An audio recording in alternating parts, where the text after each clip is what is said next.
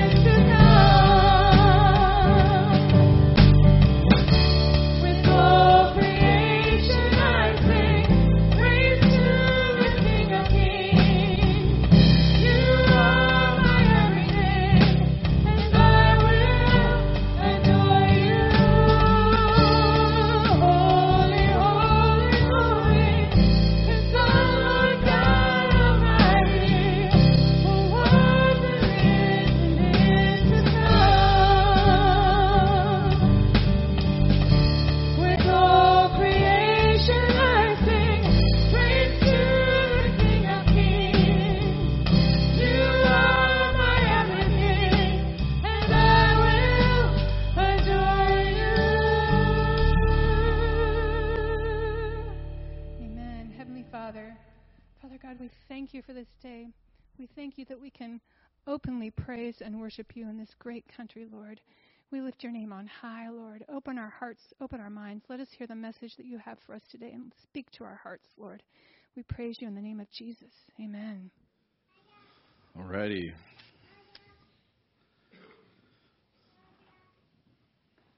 Well, everybody's still alive that I know of at family camp.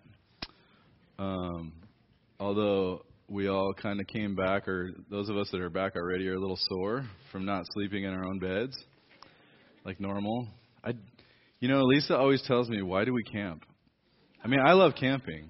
I do love camping. She does not like camping. We're opposites on that. She camps with me because she loves me. This is how I know my wife loves me very much, is because she'll go camping with me once a year with all of you. So it's amazing. But yeah, they're doing good. Pastor Carey asked me to teach this morning. It's kind of like one of the pastors comes back or sticks around so that every year during family camp, so that we know there's a lot of people that can't go or don't go to family camp, and so we want to make sure there's still a service and all that kind of stuff. And so I was pretty excited though because there's one service, that means I have from now until like noon to preach, and so I'm super excited. Super excited. Sorry. I can do it too. If you don't believe me, just try me. Somebody dare me, I dare you. No, I'm just kidding. But the fun part for this time is, I think this is the first time that Pastor Carey and I are preaching through the same text on like basically the same weekend. And so I was excited. We were joking this week about how maybe we should record it, and then like I sit up here with a microphone like the podcasters do, and just like do a reaction video and like just because he said I could correct everything that he did wrong, I'm not going to do that, but I will tell you that there's a lot in this text. What we're going to do is we're going to read through the text, and then we're just going to walk through it. There's a ton in here. It's a great story. A lot of you guys might be familiar with. It's Saul's conversion. So if you guys could, let's go ahead and stand. We're going to read through it. And I would encourage you, if you have a Bible, to open your Bible, read through the Bible. If you can't stand, then that's cool too. But let's go ahead and read it. Now Saul was still breathing threats and murder against the disciples of the Lord.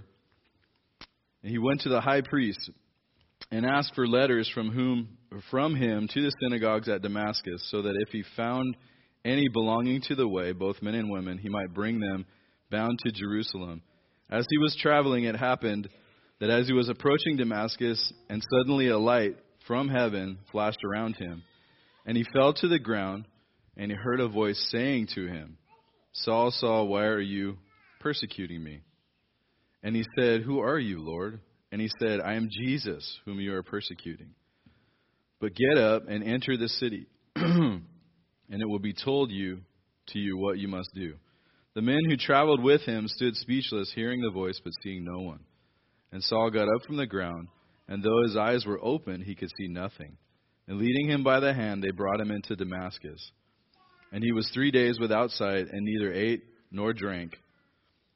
Now there was a disciple at Damascus named Ananias, and the Lord said to him in a vision, Ananias, and he said, Here I am, Lord. And the Lord said to him, Get up and go to the street called Straight, and inquire at the house of Judas for a man from Tarsus named Saul, for he is praying. And he has seen in a vision a man named Ananias come in and lay his hands on him so that he might regain his sight. But Ananias answered, Lord, I've heard from many about this man, how much harm he did to the saints at Jerusalem. And here he has authority from the chief of priests to bind all who call on your name. But the Lord said to him, Go, for he is a chosen instrument of mine to bear my name before the Gentiles and the kings and the sons of Israel. For I will show him how much he must suffer for my name's sake. So Ananias departed and entered the house, and after laying hands on him, he said, Brother Saul, the Lord Jesus, who appeared to you on the road by which you were coming, has sent me so that you may regain your sight and be filled with the Holy Spirit. And immediately there fell from his eyes something like scales, and he regained his sight, and he got up and was baptized, and he took food and was strengthened. Lord, we just pray that you would just speak to our hearts from your word, God. Change us from the inside out, Lord. Thank you so much for giving us truth. In Jesus' name, amen. Amen. You guys can be seated. So there's a lot in here, believe it or not. I know that sometimes in familiar passages, the danger is to miss what's there. I kind of did that when Carrie told me what passage I was doing. I was like, so yeah, that's a good passage, but the story is just about Saul's conversion. No big deal, right? And then I started studying it, and you know how when you study God's word, it's just like boom, boom, boom, boom, boom, like all these things come up. And so here we go. You guys ready? First of all, let me ask you this question. Is there anyone beyond the reach of God? Are you sure about that? Yes. Then why do you and I treat people like there is? Come on, you know you've done it. Oh, that guy's going to hell, right? We have. And we forget sometimes in the middle of all the different things that we're doing that people are not beyond the reach of God. This is the FBI's 10 most wanted, or actually, this isn't 10, this is 8, but there's some familiar faces on there. Actually, a few of those are actually gone, either to heaven or hell at this point. Go ahead and go to the next one. Here's some people. Are they beyond the reach of God? Some of you think that some of these people are Christians. Some of them are. Some of them believe in God. Some of them, we don't know what they believe. I don't even know if they know what they believe, but that's another story. Is there anyone beyond the reach of God? I don't believe so either. And I don't believe even in somebody like, Osama bin Laden or any of these terrorists. Ezekiel 18:32 says this, "For I take no pleasure in the death of anyone who dies, declares the Lord. Therefore repent and live."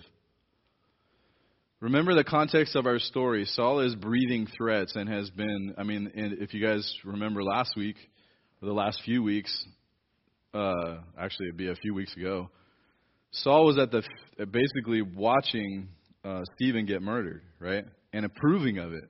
In fact, he's like, "Here, you can put your coat. I'll put my arm out. You can put your coats on my arm. It's good." And then, he was approving of the murder of believers. And then not only that, but right now he's going to be on his way to not only approve of more murder, but to get more legal justification for it. God takes no pleasure in the death of the wicked. He desires that we repent and live. So no matter where somebody's at, we should remember that God is constantly working. Here's another verse.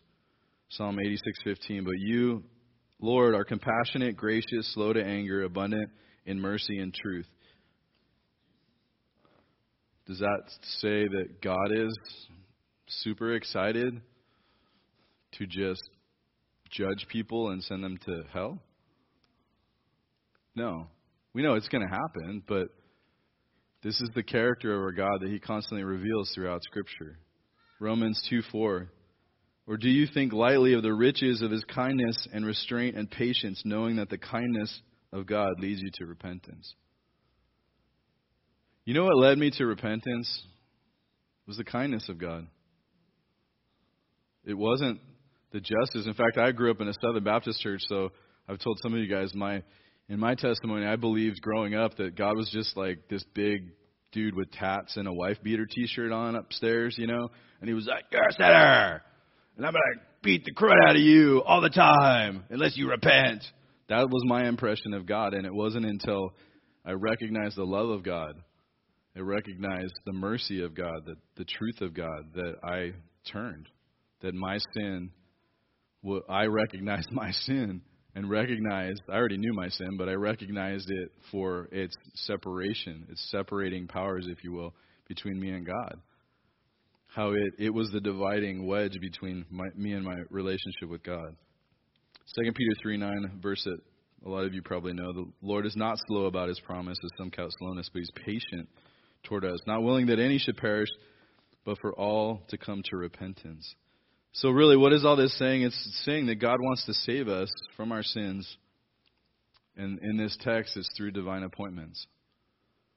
God wants to save us from our sins. So God's plan all along was what we're going to read.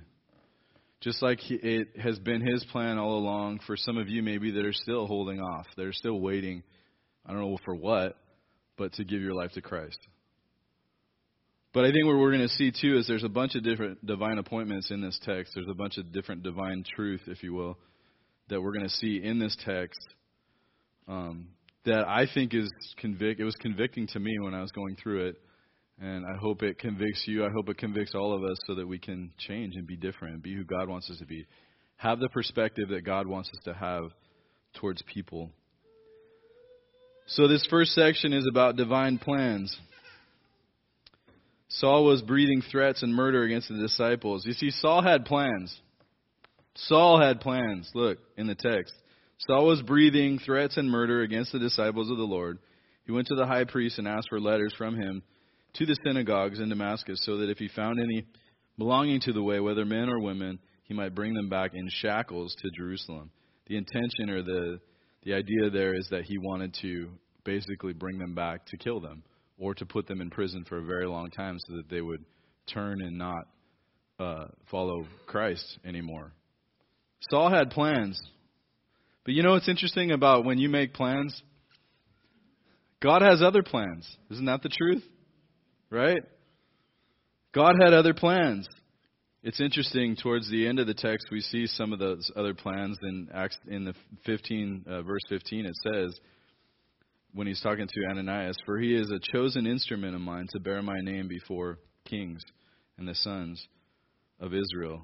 God had other plans for Saul, which is the whole reason why this divine appointment happened, right? God had other plans.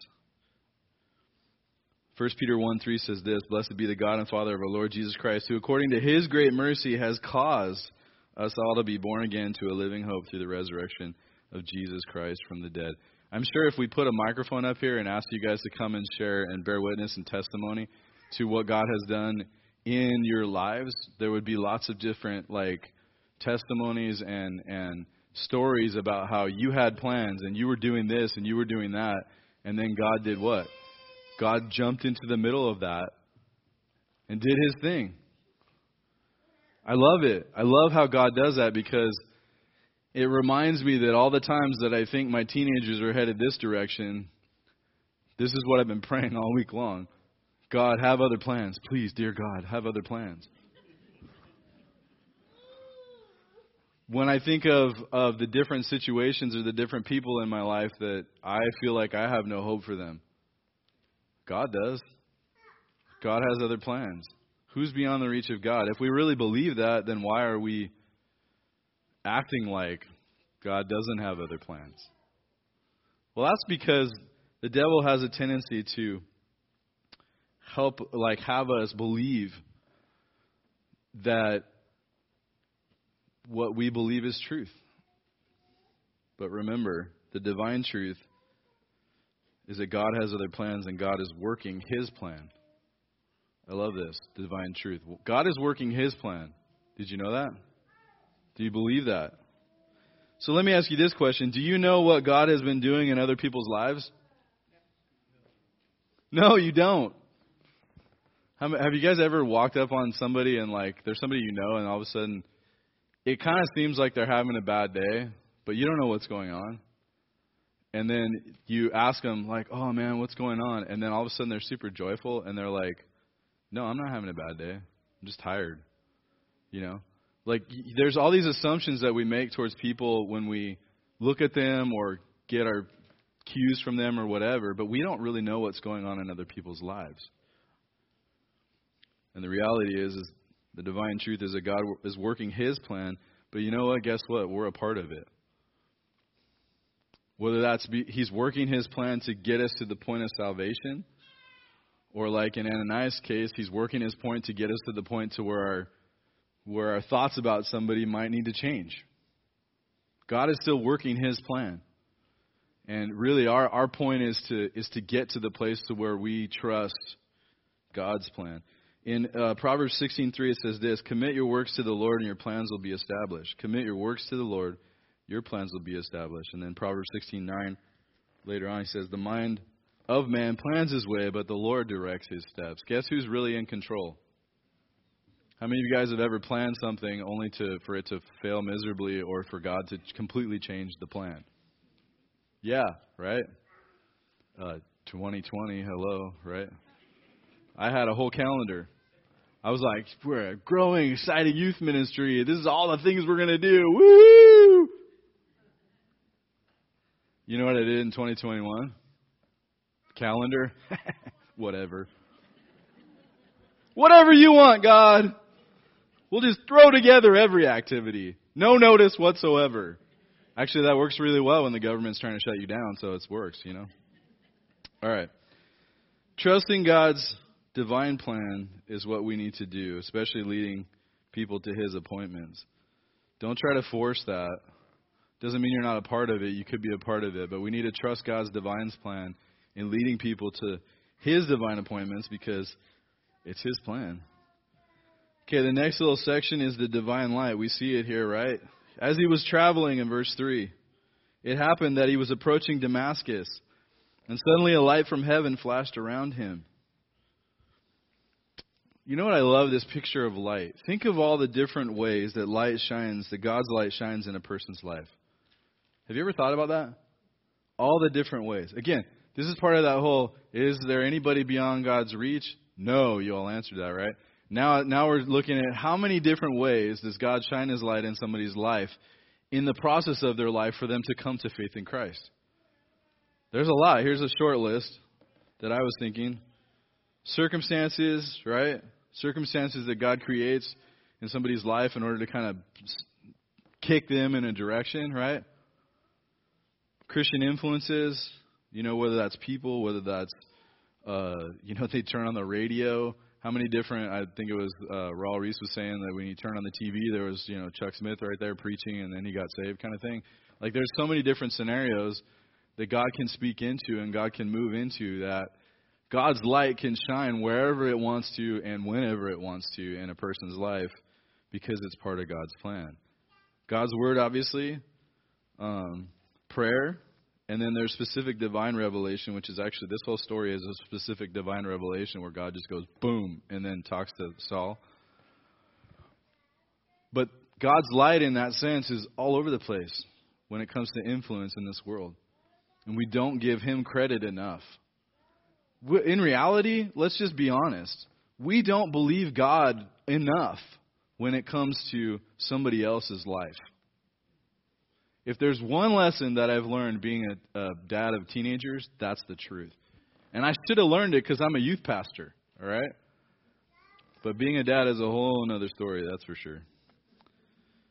John 8:12 says this, Then Jesus spoke again to them, saying, I am the light of the world. He who follows me will not walk in darkness, but will have the light of life. Remember, you and I are a part of that light. The light of God shines in you because if you're following Christ, guess what? You're not walking in darkness, but you have His light in you. Which is why you're annoying to unbelievers sometimes, right? Praise Jesus, And they're like, praise Jesus for what? They're like, well, praise Jesus because this happened and praise Jesus. And they're like, I don't know what you're doing or but you're just annoying. Praise Jesus. Keep doing it though. Keep praising God and keep bringing that light. Keep bringing that light because this world needs the light of Christ. 1 Corinthians 3:6 says this, I planted, Apollos watered, but God was causing the growth. You and I have an influence. We are a part of that influence, if you will. But it's God's light, it's God's truth, it's God's plan that is working to pull somebody and to get somebody and to shine so bright that they finally look up and say what Saul said. So again, my point would be trusting God's divine light. Trust God's divine light, leading people to His divine appointments. We need to trust God with that. That leads us to our next section, which is the divine voice. Verse 4, He fell to the ground and heard a voice saying to him, Saul, Saul, why are you persecuting me? And he said, Who are you, Lord? And he said, I am Jesus who you are persecuting, but get up and enter the city, and it will be told you what you must do." And the man who traveled with him stood speechless, hearing the voice but seeing no one. Saul got up from the ground, and though his eyes were open, he could see nothing. And leading him by the hand, they brought him to Damascus, and he was 3 days without sight, and he neither ate nor drank. Let me ask you this question. Can God speak to people? Now, I'm not going to ask you to raise your hand if God has directly spoken to you in an audible voice, because most people will move away from you if that happens, all right? So, but what I do want to say is I believe, too, that God can speak. I've had God speak into my life many different times in a bunch of different ways. Through people sometimes through impressions on my heart. I remember one time there was a situation in ministry back when we were missionaries where we thought something was going to happen, and we're super excited about it, and a week before it was supposed to happen, God told me it's not going to happen. And I was like, well, that just means I don't have faith. Come on, I got to have, And God kept telling me it's not going to happen, and I was like, no, that's not God. That can't be God, right? And then when it didn't happen, I was like, oh, that was God. I knew it. Wasn't going to happen. God told me. God can speak to people. Here's my short list of people that God spoke to directly to in the Bible. That's a short list. Some of your names might be on it when it comes to, think about all the time and how many different people. But it's crazy to think about that God can directly speak. When God wants to speak, can't He speak? Yeah. I know, some of us Baptists, if you're born and bred Baptist like me, we have these things about the Holy Spirit that we're like, oh, be careful with the Holy Spirit, or oh, be careful with the voice of God, But in reality, guess what? If God wants to do something, He's going to do it. And in this case, He spoke directly to Saul. He said, Saul, why are you persecuting me? Notice what the passage says. Saul, why are you persecuting me? And he said, who are you, Lord? And he said, I am Jesus, whom you're persecuting, but get up and enter the city, and it will be told you what you must do. Okay, this is one of the things that I think is so important for us to understand, is this divine truth. No one wins fighting God. Did you know that? Nobody. Here's my short list of the people who won fighting God.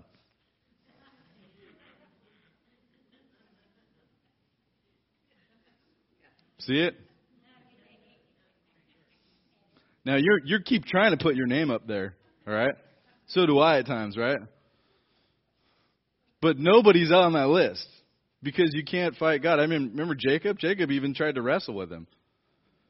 And God, I think what God was humoring him, by wrestling with him, and being like, oh, this will be fun. And they're doing some MMA, right? They're doing the MMA thing, and then all of a sudden, what happens? God's like, man, whatever, and it's like, oh, and that was it.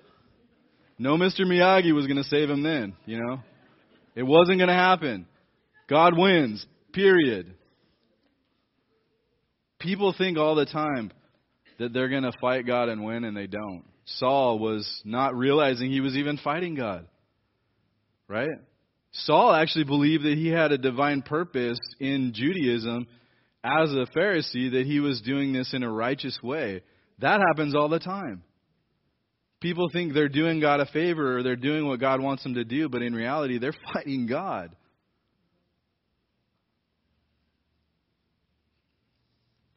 You can't win. Notice what Jesus says. Saul, Saul, why are you persecuting me? I am Jesus who you are persecuting, but get up, enter the city.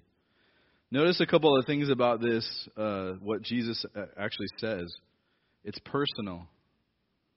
Right? Saul, Saul, why are you persecuting me? He didn't say, hey, dude, what's your name?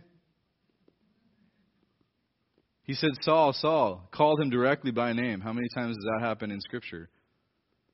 Where God just directly calls somebody out for what they're doing. It's personal. He tells Saul what he is doing, which is basically sinning against him. He's persecuting him. Saul, you're persecuting me. The God that you hope to serve and say that you follow, guess what? That's me. You're the one destroying me. You don't even understand what you're doing.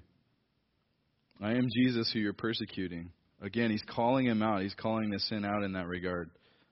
And then notice it, the encounter leads to life change. When people meet Jesus, it leads to life change. It doesn't lead to like, oh yeah, okay, I'm okay with going to church now. Because they tell some jokes or they have some decent music. So I think I'll show up just so that God can say, you know, cool, you showed up to church. I guess that means you get to go to heaven. That's a lie from the pit of hell. Meeting Jesus literally leads to life change. It's supposed to. Every time. You can't meet Jesus and not lead to some type of life change. Now, some people go the other direction. They meet Jesus and they're like, I don't want to have anything to do with him. But trust me, their life changes. It heads in a very dark place and heads down a very destructive path. When you meet Jesus and you answer and you meet him personally, it does lead to a transformed life. And that's the divine truth here, is that meeting Christ personally leads to a transformed life. And Acts 9:20 is kind of the proof of that. It says, immediately he began to proclaim Jesus in the synagogue, saying, he is the Son of God. Boy, that one must have been exciting, right? Saul, are you crazy? Weren't you just like trying to get letters to like have these guys killed, and now all of a sudden you're like, no, wait, hold on. He's the Son of God. This is the life change. 9:22, but Saul kept increasing in strength and confounding the Jews who lived at Damascus by proving that Jesus is the Christ. See, God knew what he was doing when he picked Saul. Because Saul's motivation and Saul's angst, if you will, Saul's passion for proving Jesus wrong turned completely on its head once he became a believer in Christ through this divine intervention and divine revelation. Because what happened? Now he's the one that everybody's like, well, I don't know how to prove him wrong, because like he's just proven to us that Jesus is the Christ. And the rest of the book of Acts is like a bunch of missionary journeys that shows that Saul did this. And Saul was actually, interestingly enough, chosen not to go to the Jews, but to go to the Gentiles. Which, again, is a whole other story that I won't ruin the story for you because it's coming. All right? I'll just correct Kerry if he says it wrong, and then I'll do it. Just kidding. So does Jesus speak when he shares his truth with people? Yeah. Right? You know, it's interesting because I've heard this phrase. People have quoted it. It's a beautiful quote by St. Francis of I don't know that. Anyways, this St. Frank, when Frank said this, he said, preach the gospel at all times and when necessary, use words. I hate this phrase. I'm just going to be honest. I really do. Especially in light of our times today. So that's why I put a big, check mark in front of it. All right. Why do I not like this phrase? Because most of us use it as an excuse not to open our mouths. Now, don't tell me that's not true, because it is. Because I've used it. Well, everybody's just going to see the love of God on me, right? You have to open your mouth. You do. Jesus spoke. Jesus directly spoke to people. You know, most people obviously saw what Jesus was doing. And of course, I'm not saying that our witness and what we do outwardly doesn't have an effect. But at some point in time, probably more often than you want it to be, God is going to ask you to open your mouth and speak the truth into somebody's life. That's the divine truth that Christ used words too, and we should too. Romans 10:14-15 says this: how will they call on him who they have not believed? How will they believe in him who they have not heard? And how will they hear without a preacher? How will they preach unless they are sent?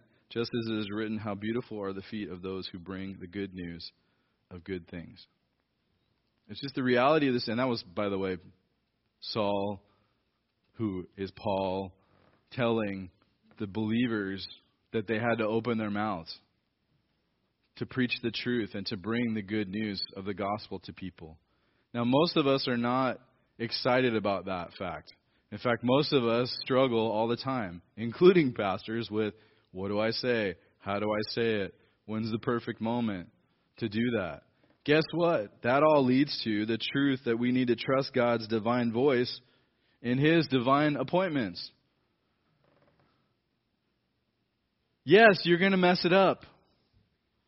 We all do. Because you're still marred by sin in this earthly tent that we live in called the body.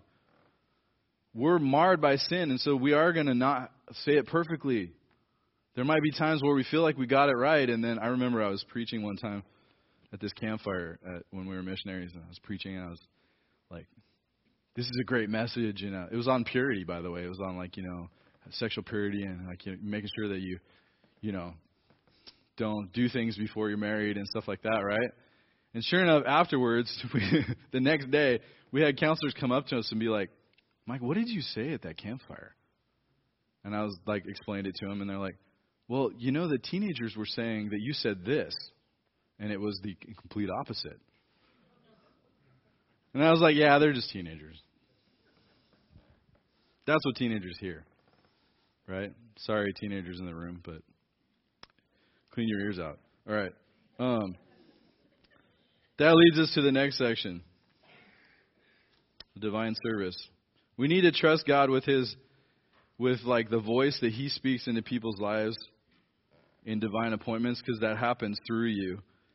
And obviously there's somebody in this story that I love, this section that is divine service.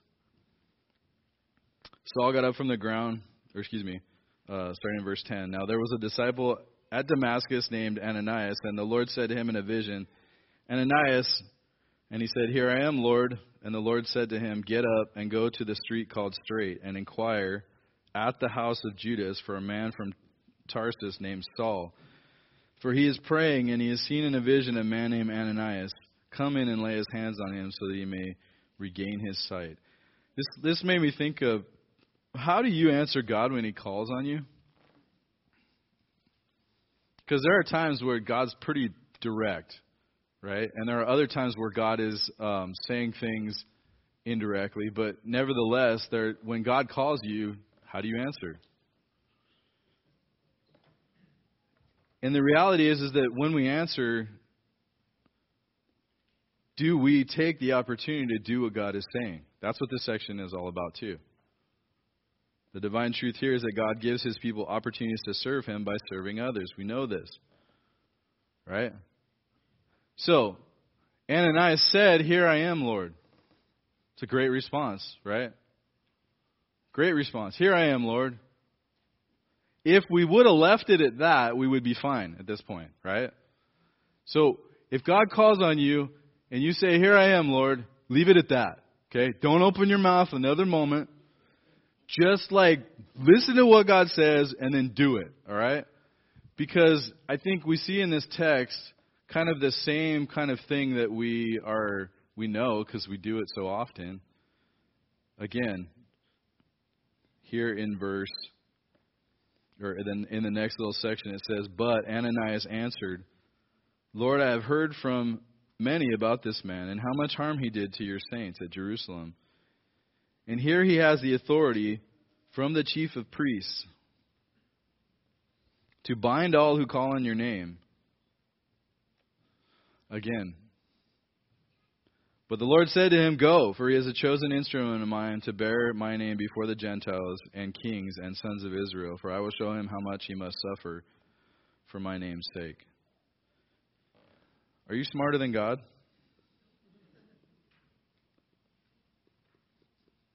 Why do we answer God with but? Wait a minute. Hold on, God. Why? Why me or why that guy? I've heard about that guy. Isn't that so normal? All of a sudden, instead of Ananias just responding in obedience and doing it, he had to bring Ananias into the situation. He had to bring Ananias's thoughts about this situation. And when you do that, you miss out. We miss out on ultimately not only obedience, but you don't want to have to be told a second time to go do what God wants you to do. because there probably won't be a third. The divine truth here is that divine appointments come regardless of how we feel. Did you know that? But God, I'm old. But God, I'm young. But God, I don't feel like I can physically do that. But God, I don't have the money. But God, when God says go and we say, but God, guess what that is? It's doubt. It's also an excuse. So I made a short list of the excuses we give God. I'm too young, I'm too old, I'm scared, I'm not good with words. A lot of these are in Scripture. That's how I found them. And just some that I've used. I'm not a pastor, I don't have time, I don't have enough money, I don't have an education, I have too much to lose, I don't like people. Yeah, they won't like me. I'll do it next time. It's not the right time for me, too much liability involved. I just want to be silent witness. I'll get fired. No one will support me. Or Pastor Mike preached too long, so now I can't. I know you guys were thinking that right now. Huh? See, I just threw it up there. It just happened, right? When God says go, we need to go. Finally, Ananias realizes after the second time, God says go. He doesn't question it. The text says, so Ananias departed and entered the house, and after laying hands on him, he said, Brother Saul, the Lord Jesus, who appeared to you on the road by which you were coming, has sent me to you so that you may regain your sight and be filled with the Holy Spirit. And immediately there fell from his eyes something like scales, and he regained his sight. And he got up and was baptized, and he took food and was strengthened. Now for several days he was with the disciples who were at Damascus. Again, the divine truth here is that if God can reach anyone, he also can reach us with opportunities to serve him in unexpected ways. In some ways, that's why this message was titled Divine Appointments, because Saul wasn't the only divine appointment that was in this story. Ananias also had a divine appointment to serve somebody that was unexpected, that he was like, what? Saul? Really? That guy? So the biggest question that I have for you really is, what divine appointments have you missed out on because you have an impression or a thought about this particular person or who they are or what they believe or whatever that is like, our world is so divided, we know this. Okay? So stop letting that be the reason why you don't serve people for Jesus. That's what Satan wants. Satan wants you to serve based on somebody's beliefs. It's real easy to serve other believers. Well, sometimes, it's real easy to serve like people that kind of think alike, right? It's a whole other story to go in the midst of a situation where people are either hostile or they don't think like you do, and just serve them, and just love on them, and just speak the truth into that situation. But again, they might not like me. It might be hostile. So I don't remember the Great Commission where Jesus said, go into all the world as long as it's safe and preach the gospel. Go into all the world and make disciples as long as they agree with you. Is that somewhere in Scripture? Because I haven't found it yet. I've been looking for it for my entire life, okay, since I became a Christian, and it's just not there. So many times in my life, I've had to say, okay, Lord, I get it. You've got something going on that you're doing with this person, and I just need to be there, and I just need to speak truth into the situation. Co-worker at work. Trust me, I've worked with, no offense, guys that are going to see this later on, but I've worked with many guys before in the welding industry that were annoying and rude and crude. And I just was like, man, that guy's going to hell. Just all those thoughts that came to my mind, only for God to just completely change my mind once I started talking to that person, getting to know them, building a personal relationship with them. And then the next thing I know, it led to people just talking to me about Jesus. Yes, I had a silent witness and I opened my mouth. But again, God wants to give us those unexpected. And by the way, this is one of the verses that I think Paul wrote this verse, but check this out. 1 Corinthians 1:27-29. But God chose what is foolish in the world to shame the wise. God chose what is weak in the world to shame the strong. God chose what is low and despised in the world, even things that are not, to bring to nothing things that are, so that no human might be boast in the presence of God. A lot of times we feel like it is riding completely on us, on my words, on my this, on this, and when you insert yourself into a divine appointment situation as if you are the Savior, guess what? God's going to shove you out of the way because He's doing something there. Make sure, if anything, that what we're doing is responding back with, here I am, Lord, send me. Here I am, God. I want to be willing. I want to be who you want me to be in this situation. I know we're not perfect at it, and that's okay. That's where the grace and the loving kindness of God is. That's where, again, the person being reached a lot of time is not just the person that you're trying to reach. It's also you, because God is not done with you yet. He's not done with me yet. God wants to continue to mold us and shape us into who He wants us to be so that He can use us. I feel like a foolishness sometimes. I feel like sometimes the different things that I lay before God or the different things that I put out there when I'm sharing with people, I do feel a lot of times, and I'm a pastor, which is always funny every time I walk through my office, I snicker a little bit when I see the title Pastor Mike. It's just funny to me. I don't know. Because I know that God uses people that you wouldn't necessarily think and He can use any situation to reach anyone. Because it's His divine appointment. It's what He's doing and it's His plan. I think if anything, that's what we need to realize. We need to trust God and His divine appointments. We need to trust God with what He's doing. If we can do that, we'll have a much better time reaching this world. We'll have a much better time watching God do His thing, being able to praise and worship Him for guys like Saul who come to faith in Christ. Guys like Mike Toller who come to faith in Christ and become pastors. Guys like Kerry Wacker who come to faith in Christ and become pastors. I mean, that one's funny. No, I'm just kidding. Sorry. There's another divine appointment that I just want to encourage you with, and that's the divine appointment of, Saul. This is Saul's conversion story. I don't know where you guys are all at. I know a lot of you. I don't know a lot of you like super, super good. And there's some of you that I've never met before, and I don't know where you're at in your place, in God's plan in your life.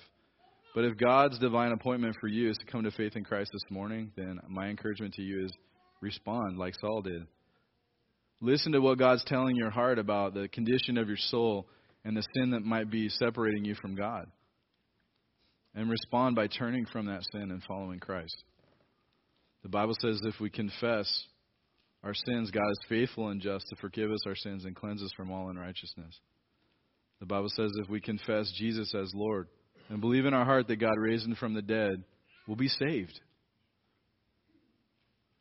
So that would be my encouragement for those of you maybe in the room that are still wrestling with God, thinking you can win. And for those of you that know the Lord, again, trust God with His divine appointments. Trust God that He's not done doing those divine appointments. If somebody still has breath in their body, guess what? God is still working, and God is still moving. God is still reaching and trying to reach them. And we get to be a part of that. We get to pray into that. We might get to have an opportunity to speak truth into that situation. But don't ever doubt God when it comes to what He's going to do in somebody's life. Let's pray. God, we just praise You. We thank You so much for Your divine appointments. Lord, we pray that You would encourage us, that You would help us, Lord, to trust You with the divine appointments that You have. Thank You for this story in the book of Acts that reminds us that Nobody is beyond your reach. God, help us to believe that and help us to trust you. In Jesus' name, amen.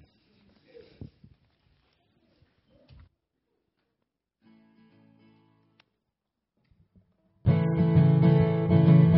all stand together.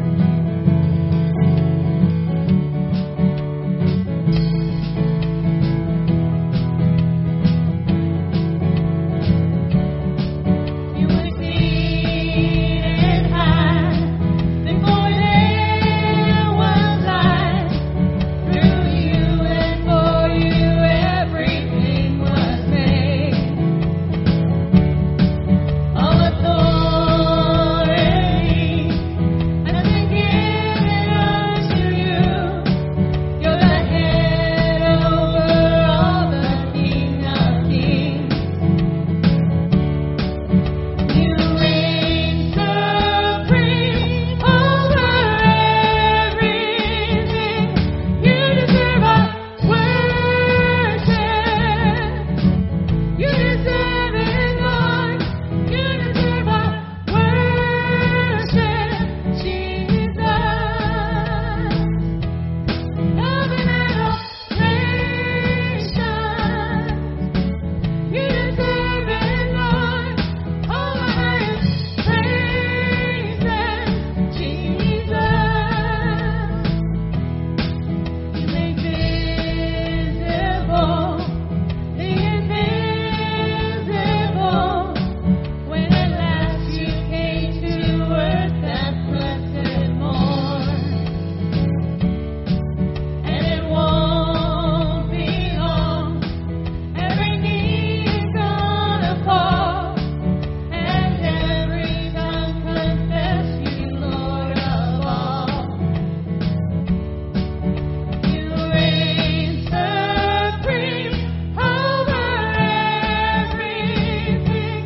You deserve our worship. You deserve it, Lord. You deserve our worship, Jesus. Love and adoration. You deserve it, Lord. All our highest praises, Jesus.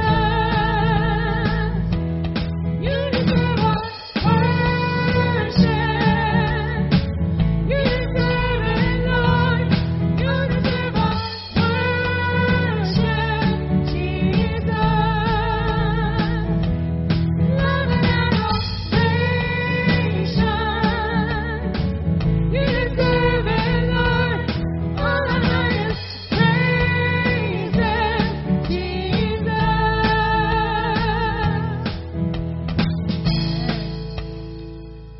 Amen. So, again, the encouragement this week, trust God with His divine appointments. Trust God in general. And open your mouth. Share the good news. Share the truth that you know about Jesus. And I just want to encourage you, again, anybody in here that might not know the Lord, if you need to talk or pray with somebody, you can come up, talk to me. I'd love to pray with you. There's some elders around here. Actually, elders, raise your hand. Who's here? Okay, Dan's here, right? I think Bob's here. So I would encourage you guys, if you need a prayer or talk to somebody, we're here. Please do that, or just find somebody, just grab somebody and say, I need to pray. Okay? So with that said, let me pray us out, and then I would encourage you to stay in air conditioning the rest of the day. But probably not here because we're trying to watch the budget. All right. So, Lord, thanks so much, God, for what you're doing. We praise you. We give you today. We ask, God, that you would just help us to trust you, to just share. If there's somebody, Lord, this week that we're supposed to share your truth with, Lord God, I pray that you would orchestrate that and show us, Lord, that when we see that opportunity, we would just take it. So, God, we praise you. We thank you. We give you today in Jesus' name. Amen. Amen. Thanks for joining us in the study of God's Word with Pastor Kerry Wacker. We'd love to have you join us in person for worship each Sunday morning at 9 a.m. or 10:45 a.m. We also meet Wednesday nights at 6:30 p.m.